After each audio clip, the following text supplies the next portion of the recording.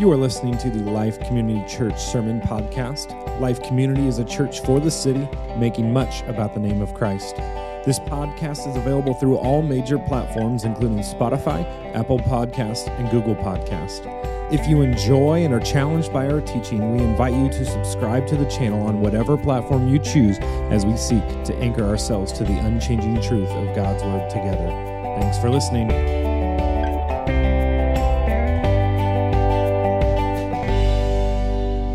We are in our series called The Story of the Bible. We will be in Galatians chapter 6 or 3. We'll visit Genesis chapter 6 as well, but we'll mainly be in Galatians chapter 3. Would you take some time with me? Let's pray, and we'll head into our message today. Lord, we come before you today. Thank you for gathering us in this room. Thank you for just being united in one spirit, Lord, confessing through our unity that, Lord, we need you and that you are great.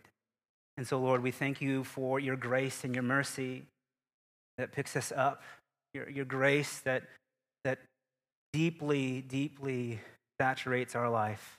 Lord, let your grace reveal to us the depths of your love for us today. We love you, God. Be with us. Be with this word. Let it speak truth to our hearts. And we pray this in Jesus' name. So in these last 2 weeks, we have dove into this study about the story of the Bible. We have said that the Bible is a unified story that points us to Jesus. And so with that, we know that our Bible is not a self-help book.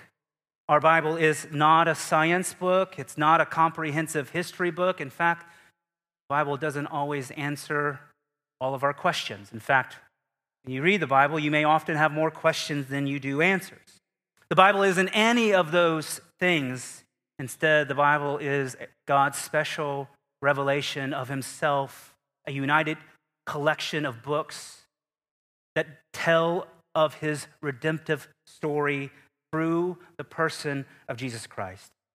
And so to better understand that story, we've worked ourselves through a couple different themes to understand the flow of our scripture, to get greater understanding of Christ and ultimately our need for him, but also in it, it reveals a lot about who we are. And so in our first week, we talked about creation. And we said this, that all of us were made from God, through God, and for God. Every aspect of creation testifies to God. We are little images of God. We testify to God's goodness, God's grace and perfection and love. We are evidence of him. And so we said that we are an image of him, not an image as like a physical representation, but we are an image in our character and our abilities. We are not the real thing. We are an image, a reflection of God.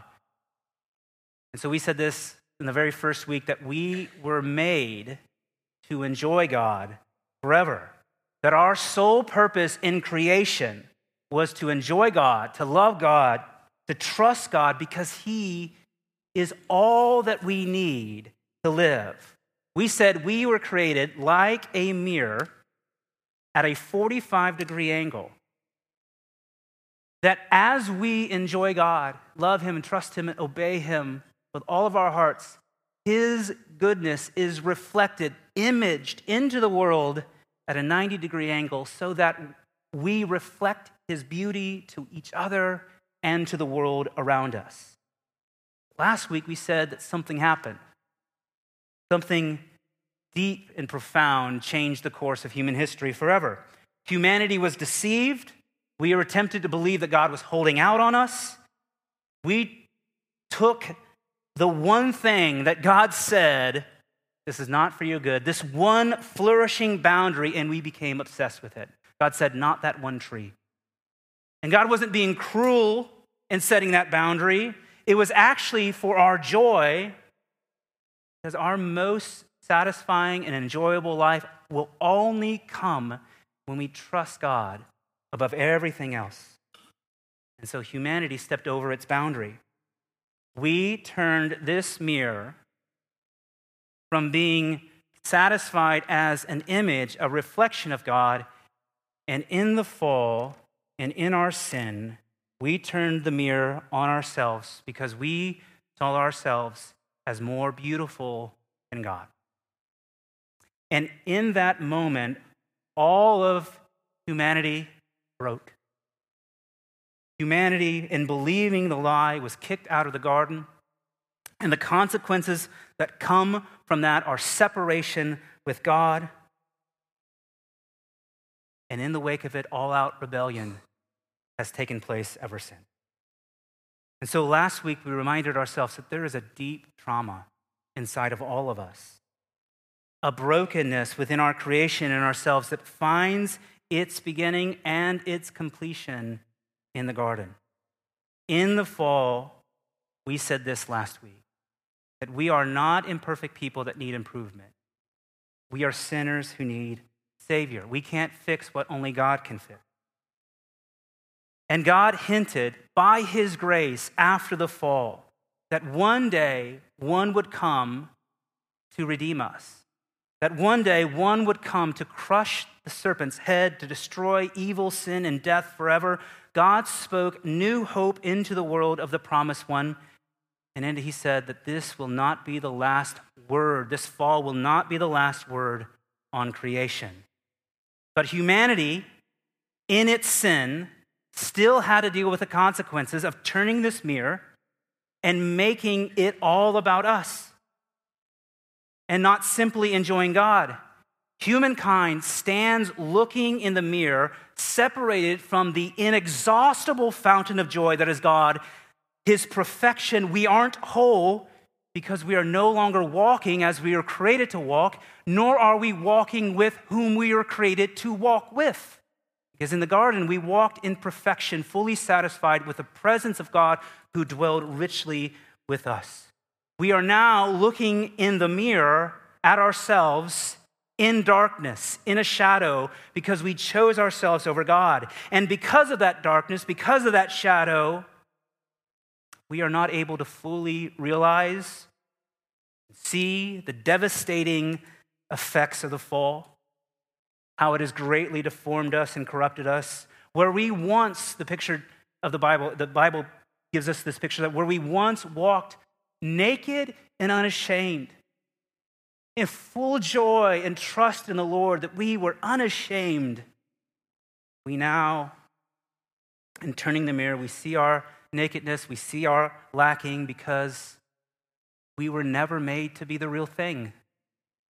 We were always supposed to be an image. We were never supposed to be the main thing, which means because we are lacking and disconnected from God, looking ourselves in this mirror, in the shadow, we now know what it means to be shameful, what it means to feel guilt, what it means to be hidden, what evil is, what pain is. Why? Because our desire is no longer in making God more beautiful as we enjoy him. Our desire is that we would make ourselves more beautiful. But we weren't meant to be most beautiful. And in it, we know our lacking. We know that something profound is missing in all of us, but we live trying to convince ourselves and others that there isn't. We are obsessed with seeing ourselves as more beautiful, with seeing ourselves as enough, convincing ourselves in the world that we are better than we really are. And our scriptures speak truth to this. In Ecclesiastes 3, Solomon says that God has put eternity into our hearts, but yet he has hidden what he has done from the beginning to the end. It means that God has given us the ability to know beauty, to sense eternity, to know what it was like in the garden, to know what it will be like in eternity with him someday, yet he has blocked our understanding of his purposes, leaving us frustrated rather than fulfilled. And then all around us, we have God's creation that testifies to his beauty and his goodness, which speaks of his power and his majesty, and all of it together creates a profound longing for our Creator. The early Christian Augustine said this: He said, "You have made us for yourself, O Lord, and our heart is restless until it rests in you." And so shortly after the fall, we see the full effects of sinful, shameful humanity as it turned on one another. Just 3 chapters after the fall in Genesis 6, we see how quickly things deteriorated. This is what happened in Genesis 6, verses 5 through 8. It says, "The Lord saw that the wickedness of man was great in the earth, and that every intention of the thoughts of his heart was only evil continually. And the Lord regretted that he had made man on the earth, and it grieved him to his heart. And so the Lord said, I will blot out man, whom I have created from the face of the land, man and animals and creeping things and birds of the heavens, for I am sorry that I have made them. But Noah found favor in the eyes of the Lord." God didn't regret making humankind because he made a mistake. God doesn't make mistakes. God would have known from the beginnings, from the foundations of the world, what would happen in the garden and what would happen after the God. He is all-powerful and all-knowing. He could have, if he wanted to, he could have stopped it. As we visited last week, God has good reasons for everything that he does. And so God's regret and sorrow does not come with him being disappointed with what he had made. His regret shows us that God isn't unfeeling towards his creation. He is all-knowing, he is all-powerful, yet he is not a distant God in the cosmos. That our God is so near to us that he laments the pain of his creation. And in his power, God wipes clean from the earth his creation through a flood, only sparing Noah and his family, and then he promises to never destroy his creation by a flood again. Now, in this scripture, I want you to notice the depth of the brokenness in mankind after the fall. In Genesis 6, it says that every intention of thoughts of mankind's heart was only evil continually. Not some, not a little bit, but every intention of our thoughts were continually evil. Not an evil like we might think like, oh, we're going to harm everybody, but evil in that our hearts no longer enjoy God as they were designed to. We aren't giving God his due. We aren't doing what we were created to do, and that is evil. And so God starts again with Noah and his family, a faithful man, as the Bible records, who trusted the Lord, because creation was designed to live within the flourishing boundary of what? Of trusting God with everything that we have. And through ups and downs, we learn, and that creation learns, that it cannot fully trust God because they still trust themselves. The mirror is still on them. And that is true of Noah, and it leads into Abraham and then to a man named Moses. And it is through Moses that God sends this thing that we call his law, which is absolutely an act of grace for mankind that we will explain why later. And so this is our big idea for today, is that the law reveals, but it doesn't heal. The law reveals, but it doesn't heal. When we talk about law as Christians, what we are talking about are the decrees and the commands that we find in the Old Testament where God has called his people to live in certain manners. There are different aspects of the law. There's the ceremonial law that directs God's people in how they should worship. There's the civil law that directs God's people in how they should deal with one another. And then there's the moral law, or what we would call the 10 Commandments, that tell humanity how they ought to live. This is what your character should be. This is who you should be on earth. And so God gives the law to the nation of Israel, to the Israelites, God's chosen people by grace. They certainly didn't earn it. He gives them the laws after they escape Egypt in what we call the Exodus, and he commands them to obey them. But they do not save them. The laws keep them, preserve them, protect them. as part of his redemptive story, his plan to bring all things back to himself through Christ. And so herein lies the great question of our Creator, which he never had to consider, but we'll consider it for our time today. How do you rescue a people who don't think they need it? How do you rescue a people who don't think they need it? Many of you have walked with people in tragic scenarios where you have watched their life spiral out of control, and you have thought of that same question.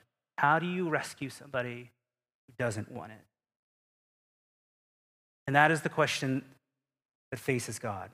When we flipped the mirror, when we saw ourselves more beautiful, all-out rebellion took place. Now mankind sees themselves as preeminent, more beautiful than God. So how would God go about changing that? And I think this answer, how he does it, reveals the depths of God's grace and love towards humanity. In order to redeem a creation that was lost, God revealed to them the world as it is through his law, not the world as it could be. God's law reveals the world as it was created. His laws are not a giant list of to-dos. The law reveals the world as it is. God's law is like the law of gravity. They are consistent and universal and unchanging. If you threw something in the air, it would fall because of gravity. And in the same way, God's law communicates the world as it is. And anytime you walk outside of those laws, you find yourself in the path of resistance. Nothing was designed to work outside of the way that God created it. Just as symptoms are manifestations of what lies behind them, a fever may indicate that you have an infection. Pregnancy enlarges a belly. New buds show that spring is coming. The commands are more than a master to-do list that establish civil laws. They are an expression of God's underlying character and perfection, which should fill our heart with awe. The reason that we shouldn't lie is because God is all truth. The reason that we shouldn't covet is because God is complete.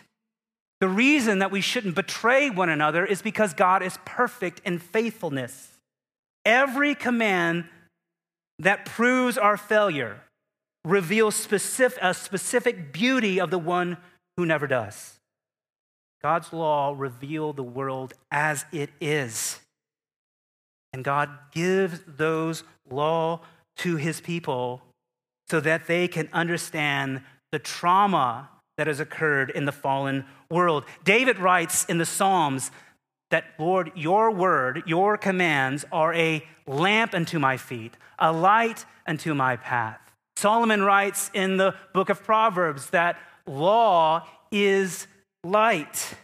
And so here we are as a creation, rejecting our God, learning to love ourselves, but we live in a world behind the mirror, staring at ourselves in a shadow world, and we cannot see. And what does our graceful God do for us? He sends the law so that we, by human eyes, can read for ourselves the way the world was created, so we can see the mirror more accurately. We can see the holes and the flaws and the brokenness within ourselves. God is graceful through his law. He is graceful to his law. You know, when I grew up, the mall that we visited the most was Southtown Mall. I don't know if you guys remember that very much. If you're in here and you're under 35 or over 35, you know exactly what Southtown Mall is. I confess I got a lot of Orange Julius's back in the day in front of Sears, back when they were allowed to put raw egg on things and nobody complained about it. Today, if you would go back to that site, you would sort of probably see a Menards. And you would sort of forget the way it was. But if I gave you a map, a layout of that old Southtown Mall, and some images of it, you'd be able to reminisce on days past. Because what you lost in your memory is supplemented by what you see in the map. You can see it for your eyes. God's law is a bit like that. It reveals to us a world that we feel but can't remember. Dr. Phil Williams, not to be confused with Dr. Phil McGraw by any chance, right? That quote would be, "Have you read my latest book?" That would be his quote. Dr. Phil Williams says this: "The law is the light that reveals how dirty the room is, not the broom that sweeps it clean." God's law lights the path so we can see how distorted creation is right now. The second way that you'd have to redeem people is to compel to them and reveal to them their utter inability. And that's exactly what God's law does. God's law reveals our brokenness. It reveals our fallenness. Paul writes it this way in Galatians 3. He says, "Why then the law?" A great question. "It was added because of transgressions, until the offspring should come to whom the promise had been made. And it was put in place through angels by intermediaries." Now, an intermediary implies more than one, but God is one. "Is the law then contrary to the promises of God? Certainly not.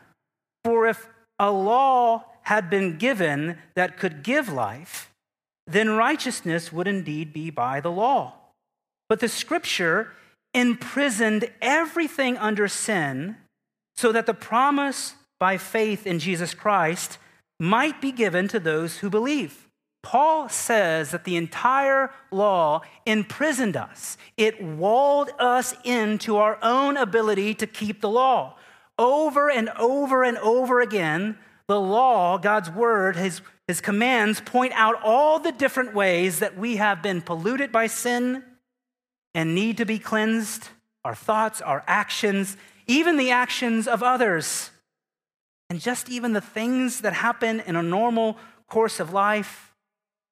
Reading the law, you begin to wonder how it is possible for anyone to go a single day without being corrupted by sin in some ways. And that is exactly the point. You can't. The law doesn't free God's people from sin. Only Christ can do that. Instead, the law reveals to us how deeply sinful we are. And the last thing the law does gracefully for us is that God's law reveals our consequences. You know, if you're going to redeem a people, you have to show them that there's something more beautiful and elegant, and God's law does that. It reveals to us the world as it is, as it was created to be. You also have to reveal someone's deep inability, their brokenness, their lacking. And then lastly, you have to show them the utter consequences of their life. The consequences of not following God's word, his law, is steep. Paul says that the wages of sin is death. Death, destruction, damnation are the consequences for those who don't obey God's word, his law. But not just some of them, all of them.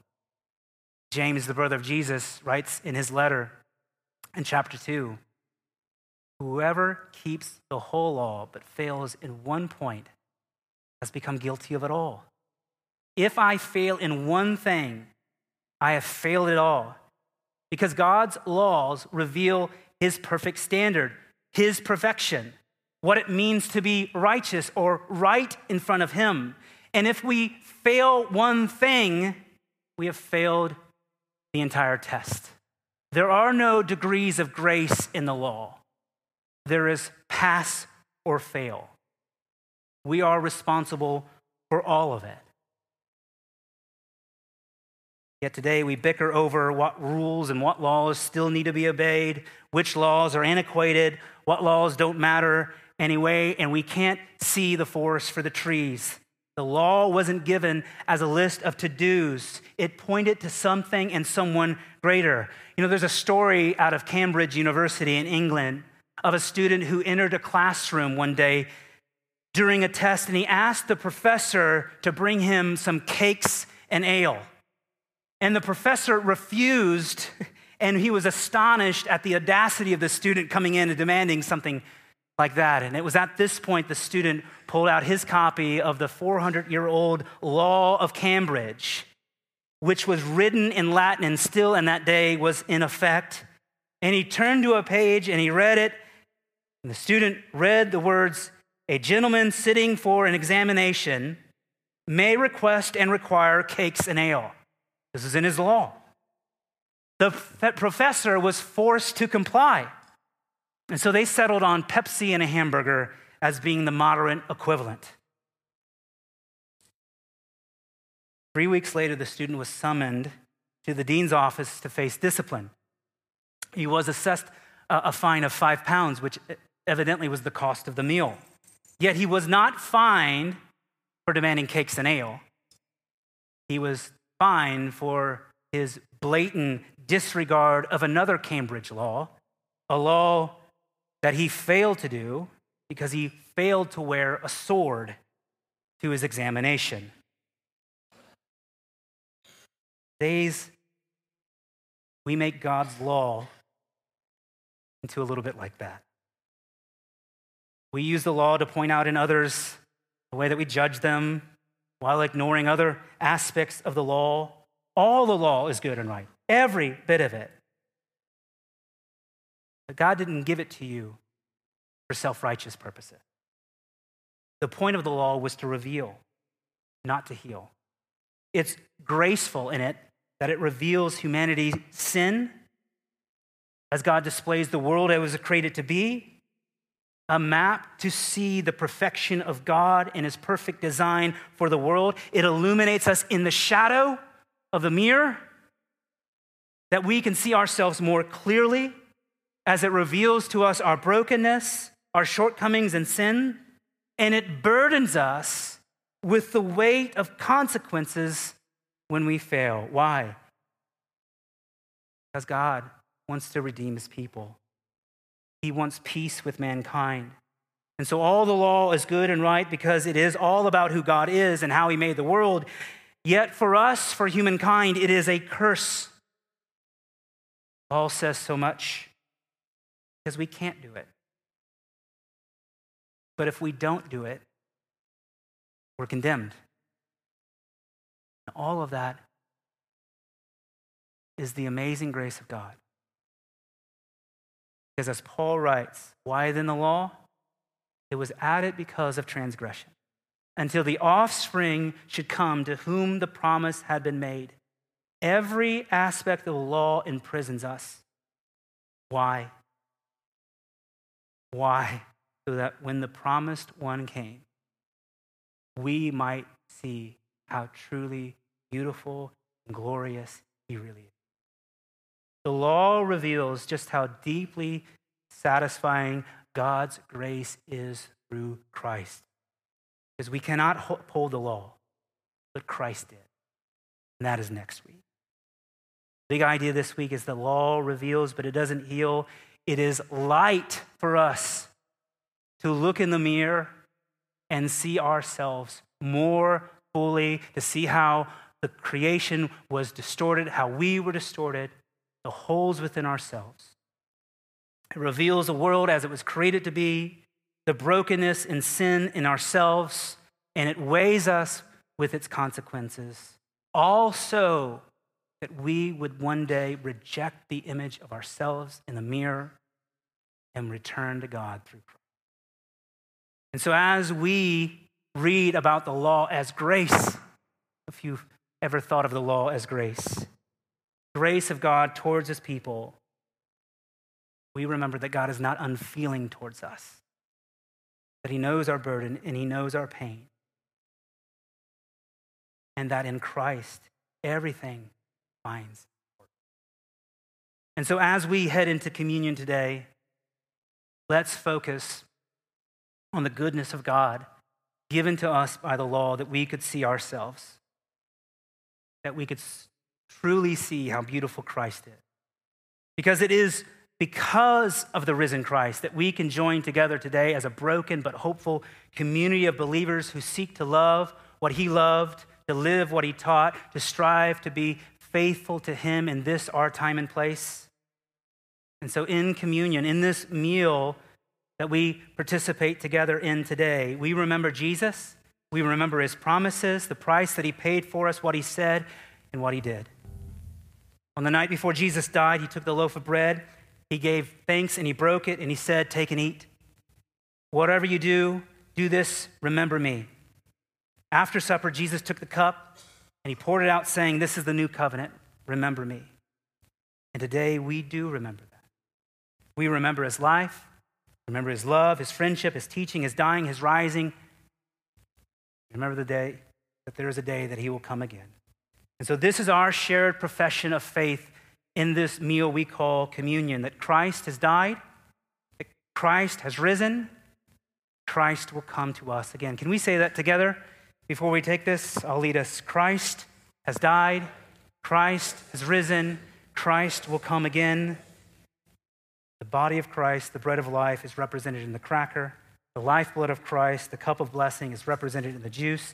These are the gifts of God for God's people, and they are great gifts that we should be thankful for. And so if you're in here today and you're of faith, you are a believer in God's family, the table is welcome and open for you. If you did not get your communion cup, just know as the music plays, you are welcome to go and get one outside the doors. But let us spend some time here in these moments reflecting on God's goodness, on his grace, even in giving us the law, that we might ask forgiveness where we need it. And when you're ready, as the song plays, partake of the elements as you see fit, and join us in worship however